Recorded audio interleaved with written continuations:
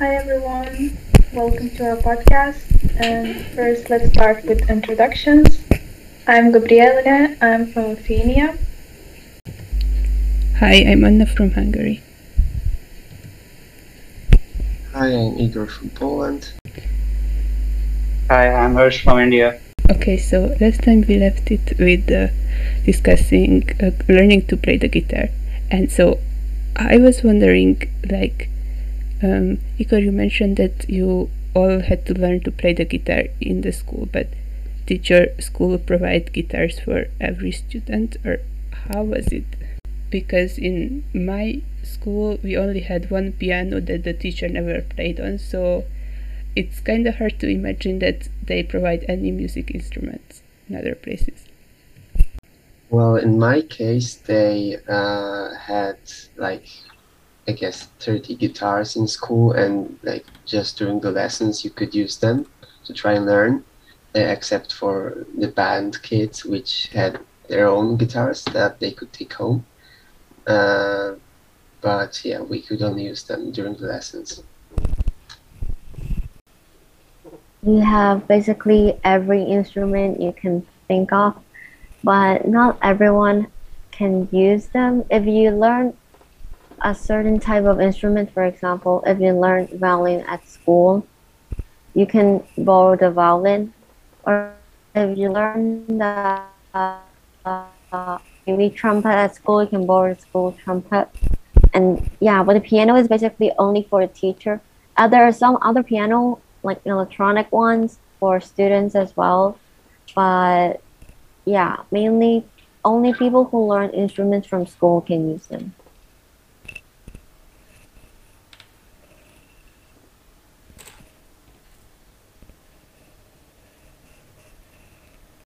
Well, my music teacher sucks in school. She only knew the typical Indian old instruments, which usually don't play by many students. So I had to go to another tuition for my guitar classes. I never did learn from my school, though my college teacher is very good for this instruments and all singing. In my school, there is only a piano in music class, and only the teacher is allowed to play it. But we had to buy like a very simple pipe, and everyone would play with that. But basically, school doesn't give us any instrument. And in art lesson, did the school give you like paint and brushes, or did you have to buy your own? In Lithuania, you have to buy your own. A teacher can lend you if you forget it, but it's like a proper thing to do is to bring your own. Okay, so when we were learning to play the guitar, we were using the school guitars, but in primary school, we were learning to play the recorder, and you had to buy your own recorder. And I think I still have mine somewhere. But yeah, so I guess it really depended on how expensive the instrument was. I guess something as basic and not really that as expensive as a recorder you needed to buy yourself, but they knew that they couldn't really force you to buy, a full guitar, especially if they didn't know you would keep playing it. So they let you use the school ones. Oh, we learned the recorder in primary school as well. And everyone has one because it's cheap. But if you forget to bring a recorder, there are school ones. Well, that's kind of unhygienic because you have to use your own mouth to play the recorder. And so if you borrow the school one, people will only like do the fingering but won't actually play it out loud. It's interesting how you learn to play like any music instruments, because we were only singing like Hungarian folk songs and sometimes clapped different rhythms, but that was all, and they never even taught us how to read the music sheets, so it would have been quite hard to play any instrument. So yeah, we only used our beautiful voices. Yeah, and in art it was different. In primary school we had to buy like brushes and pens and pencils, and then when I went to this high school, I brought everything with me, and then the teacher told us, well, we give you like different watercolors and stuff and brush, so you only have to bring like a pencil, and then everything else is provided by the school, because we have to pay some money to the school, so that's a thing they buy from that money.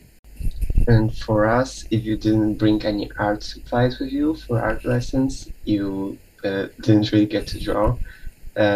You needed to bring everything. I guess sometimes like the teacher had maybe like one or two spare brushes, or maybe like some ugly old used crayons from the kindergarten, but aside from that, you had to bring anything by yourself. So last time we talked about primary schools and middle schools, so I think we can move on to high school, because for me at least that's a more fresh experience, so I have a lot more questions to compare things. For example, what age do you start high school and when do you finish? And it's also interesting if there is a compulsory age, but so okay, I give an example. So in Hungary you have to go to school until you're 16, and for example, I turned 16 in March, and then I have to finish that school year, but next year I don't have to go back. I can start working if I want to. Of course, it's not that good for my later studies, because then I can't go to university and stuff, but it's definitely an option some people use. Oh, so for me... Oh, okay, no, you can speak. In Lithuania, we start high school at the age of 15, and most of us graduate when we're 19, and some when they're 18. And after the 10th grade, so you're either 16 or 17, you can also leave school for work or to study at some other school which teaches a job. We don't really have a thing called high school here. We just have secondary school. So after primary school, you go to secondary school, and people usually are 18, and there are 6 grades in and 6 grades in 12 grades in total. And I think you can quit school after 15 years old. In Poland, you start high school immediately after middle school, which is like, I think, 16, 15-year-old for most people. And you have to go to school until you're a legal adult, which is 18 years old. And after that, you can leave school. It depends, because for some people, it's in the 3rd year of high school they turn 18, and for others, it's after the end, so you don't really get the choice, because you end high school when you're 18, 19, and yeah.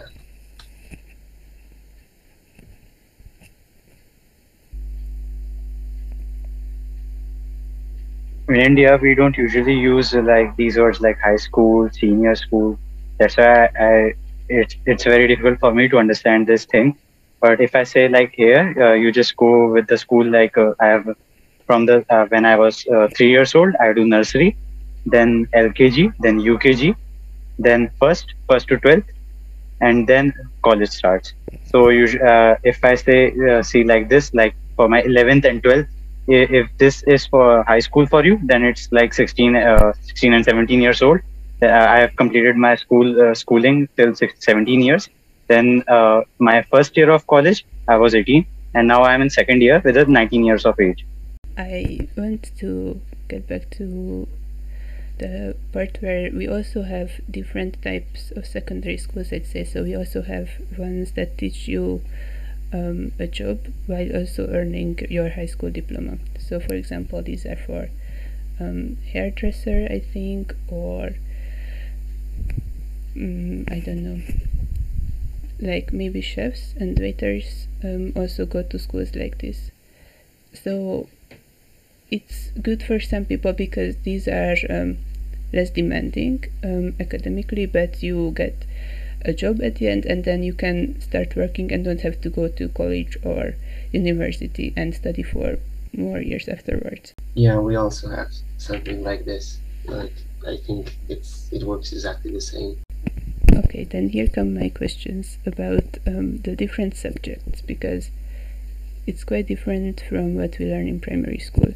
So, for example, let's say literature classes. Do you learn only like your local literature and grammar, or do you learn about international literature and like only current and new poets and writers, or from the past as well?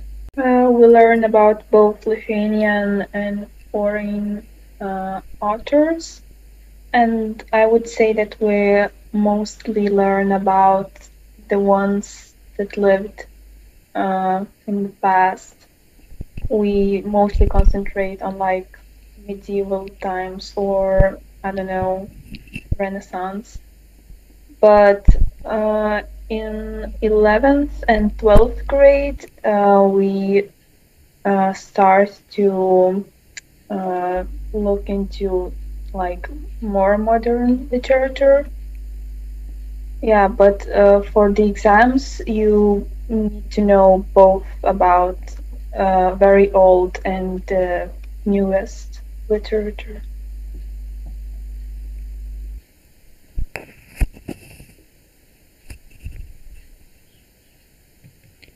Most of our curriculum is also old, but we start from the ancient Greeks, and then those are really hard to read. I mean, we read them in Hungarian, but they are translated into Old Hungarian, so it's a complete disaster to understand.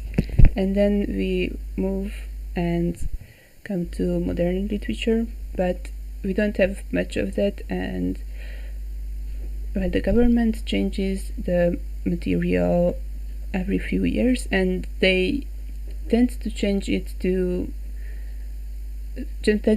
so that we learn more old and less modern. So we don't really meet the modern problems or modern solutions in these stories, but we have to learn about ancient Greek and then medieval France and so.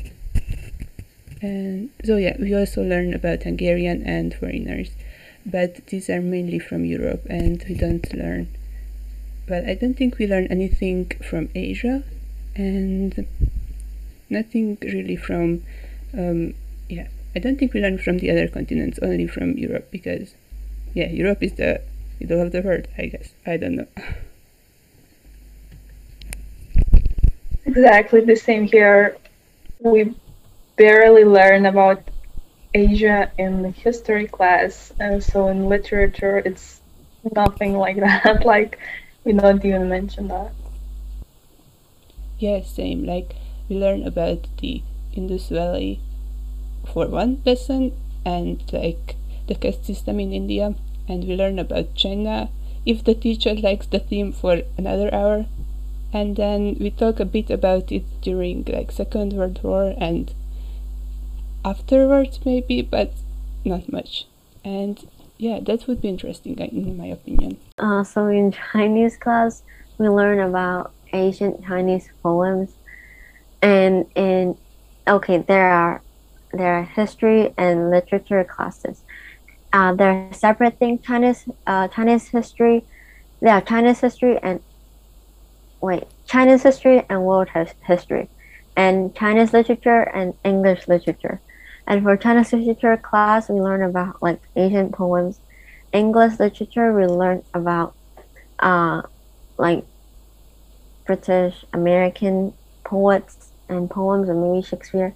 And in world history, there are two parts of world history. One part is about China and Japan and Hong Kong, and another part is about Europe, World War I and II, and Cold War, and all those stuff.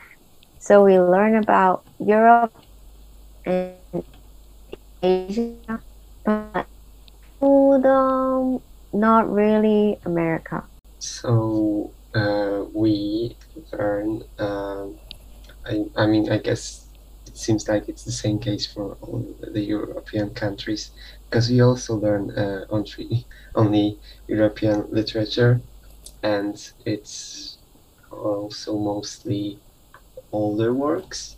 Like I think the most modern thing is Harry Potter, and maybe some schools get Hobbit. But aside from that, like the newest like books and other works are from like the 1800s, or maybe sometime like it's like really early 1900s. But mostly it's just older works. Like yes, we have everything from like ancient Greece, medieval, like a bit of Renaissance, everything like up to 1800s, and it's all just European. Well, if I talk about my history, then usually I get very low marks in history because there is so much of history I can't understand seriously. Because if you know that India, Pakistan, Nepal, Sri Lanka, everything is like there's only one country.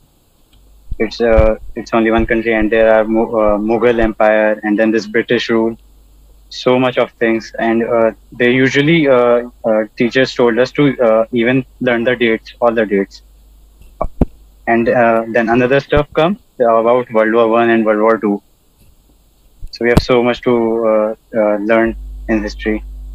So it was my bad subject. I wish it was an optional subject. I have the same problem because we have to learn many dates and like places, and it's super difficult. Like, and then also the times when the king was born and when they died and stopped reigning, and then You have to learn about when a king died and born and their policies in China's history. But histories and literatures are elective subjects. Not everyone has to take them. And so I only go for world history. And we don't have to study about kings and queens in world history, which is really good. But we still have a lot of dates to remember. that sounds better than what we have, because here it's quite, yes, we're divided into two parts. We have art history and then Hungarian history, and it's like we learn a big part of art history, for example, ancient Greece and ancient Rome, and then we take a part from the old Hungarian stories and then Hungarian history. So it kind of rotates, and then in the end these like get together, World War II, World War I. Then we learn the two things simultaneously. But that's why we have to learn a lot about Hungarian kings and also about the world. I was wondering, how do you guys feel about the fact that we need to learn so much old literature? Would you say it's beneficial or not? Well, I'd say that while learning old literature is not necessarily bad, I think it shouldn't be the only thing we're studying, because many newer books like have many great values that I think would be great to look at, but most teachers often dismiss them. I don't know why, just because there are other books that are older and that somehow means they are better. I don't know how and or why. So I think we should look like maybe a bit at the older works, a bit at the newer works, maybe compare how people look at the world and how the worldviews have changed. What stayed the same, what became different, and instead we just a bit stuck in looking at things that sometimes are relevant, but often not really that relevant anymore. I was really struggling with Chinese literature because Asian Chinese and modern Chinese are totally different things.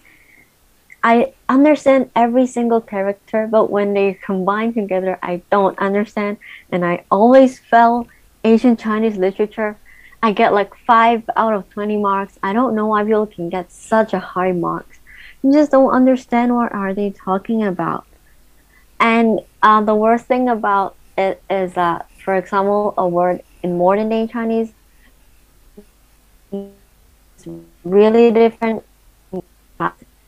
and I don't even know how to read that thing. I that word before. And so I always get very low mark in Chinese literature. And so I hate Chinese literature, but it's a part of our Chinese course. I mostly agree with Igor about the old readings, and I would love to have more modern ones because like those really reflect on our modern problems and the solutions and our daily life. Because just an example, I have to read the same book my parents and my grandparents had to read, and so I think it's really outdated system. Because yeah, sure, it was a great thing back then that Hungarian literature like reached the level the world literature was on, but then it's also evolved from that point on. Like it was, yeah, there are multiple books that my mom owned because she had to read it, and then decades later I have to do the same. So yeah, more modern ones could be great, like as part of the material, not just as recommended readings from our teacher. But do you have a class or subject where you learn about your own country's like society?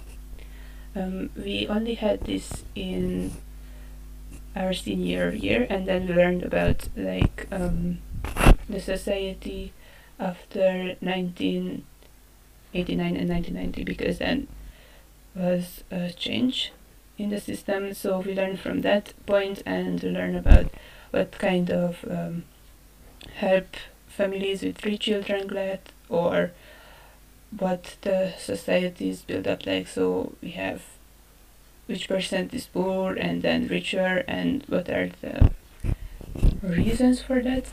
But it's only in our last year, so before that we don't really talk about it. And do you have anything similar? I don't think we have anything like that in Lithuania. We have a similar subject called liberal studies, and we learned it for during our last 3 years of high school, and it's a subject that there's exam for it.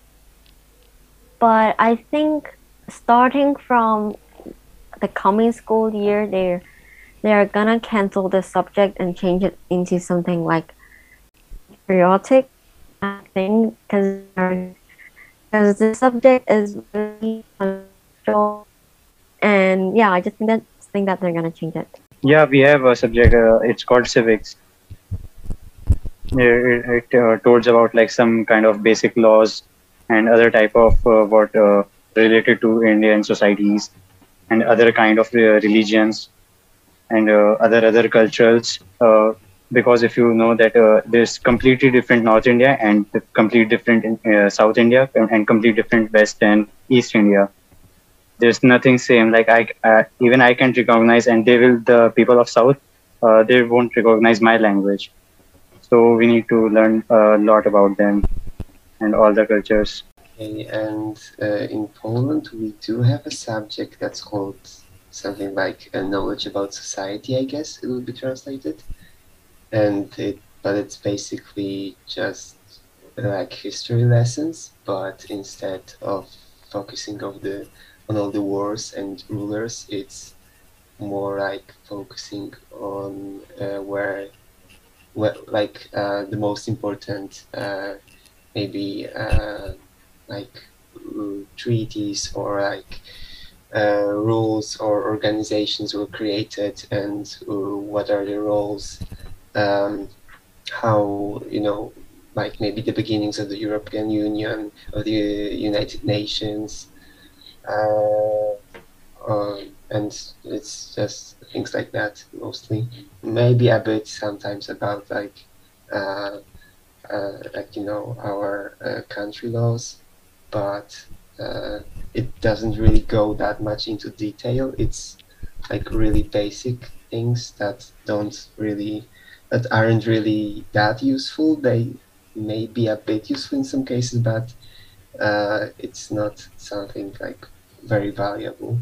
We also learned about the UN and the EU, but in history class, and I think funny thing is that we learned about the EU like multiple times. Like we learned about it in this about society lesson, and we learned about it in history, and we learned about it in geography. So it must be really important if so many teachers talk about it. We also have a lesson like the one that Igor mentioned.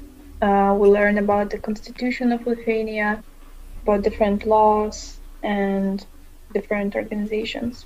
We learned about EU too, actually, in history lesson.